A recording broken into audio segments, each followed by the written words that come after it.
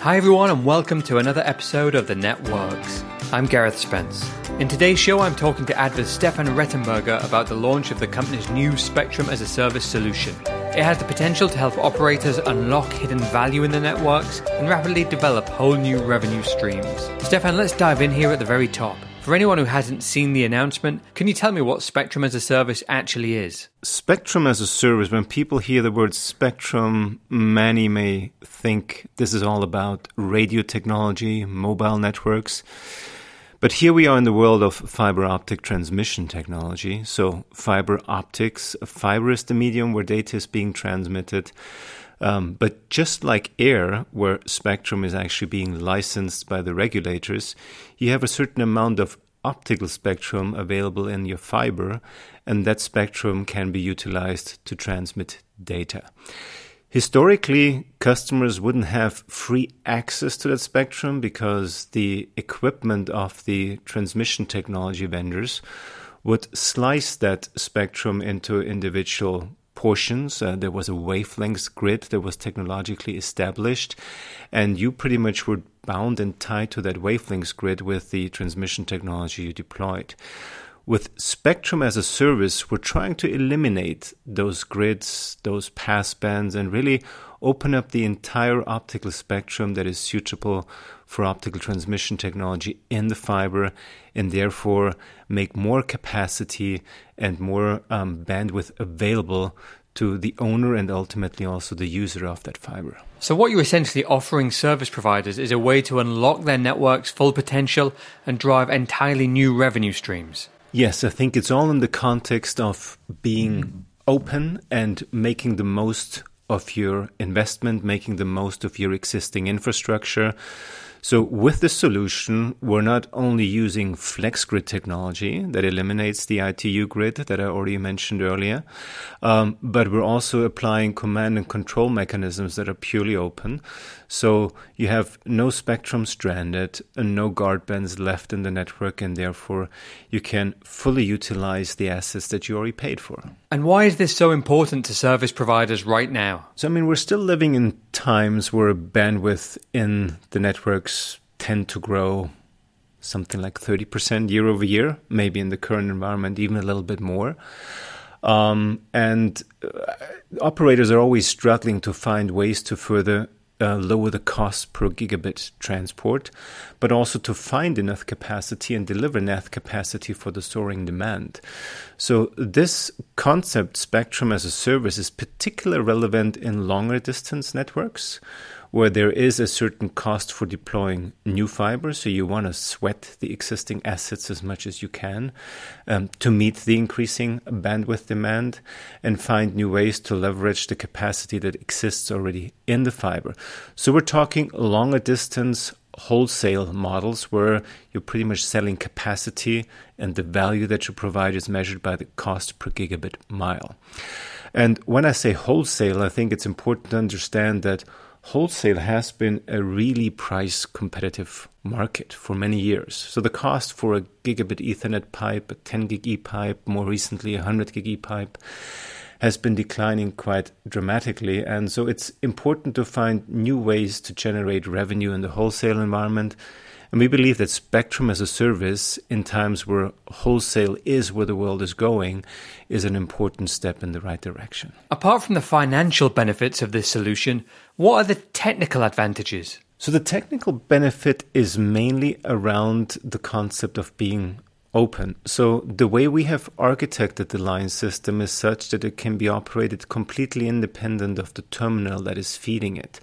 So it doesn't matter whether the transmitting wavelengths or the transmission wavelengths is being generated by an ADVA terminal or by some long-reach optics in a switch or router or by somebody else's terminal. So from that perspective, actually, technologically, we are disaggregating the network, we're eliminating vendor lock-in, and we are separating the innovation speed of the line system from the innovation speed of the terminal. So technologically, that's not as easy as it may sound. Separating the terminal from the line system has been advertised for quite some time, But making it happen that both the terminal and the line system actually interoperate to the greatest possible level, that's something where I believe ADVA has a lead in the market, and we've proven it with many different transmitters feeding our line system, the same way as we have demonstrated multiple times how our terminals feed other people's line systems. So I think in terms of being an open and disaggregated solution provider, we have a lot of credentials in that space. And what about resource utilization and scalability? Yes, it comes back to the concept of FlexGrid. So I guess in the early days of optical transmission systems, you try to specify individual wavelengths and a certain window that wavelengths would utilize to make sure the component industry was able to produce components according to specific specifications. And you would generate pretty much some defined parameters for the industry, how to build and architect those systems. But in most cases, every individual wavelength was separated from the next one with a small guard band. And clearly that guard band was not being utilized for data transmission. And yes, we were trying to space the wavelengths closer and closer.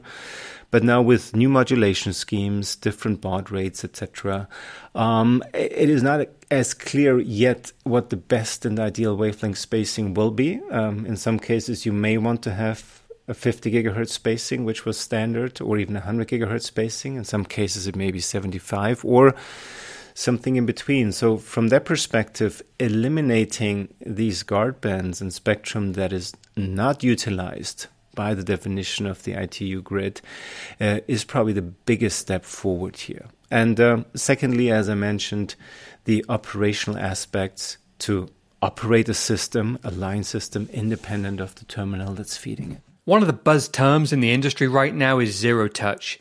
And I noticed the Spectrum as a Service press release talks about zero touch operations. What do you mean by this? Yeah, this builds nicely on the topic we just covered. So the openness is one thing, but clearly when you disaggregate elements, you run the risk of adding operational complexity. So rather than a closed system where the terminal, the line system, and the network management all comes from a single vendor's engineering department, in this case, you say, I provide the line system only with some open APIs to manage and control it, and it can be anybody's line system, anybody's terminal feeding it. In this context, you're not exactly sure what you get from the terminal, and there may be things that the terminal can or cannot do that the line system would like to see or not like to see. And so that could cause some complications. We've been operating open line systems for many years now, have a large installed base, and probably have the most experience in the industry how you need to put in measures that whatever the terminal does not mess up your optical transmission line. And from that perspective, zero touch is much harder to achieve in an open environment than in a closed environment.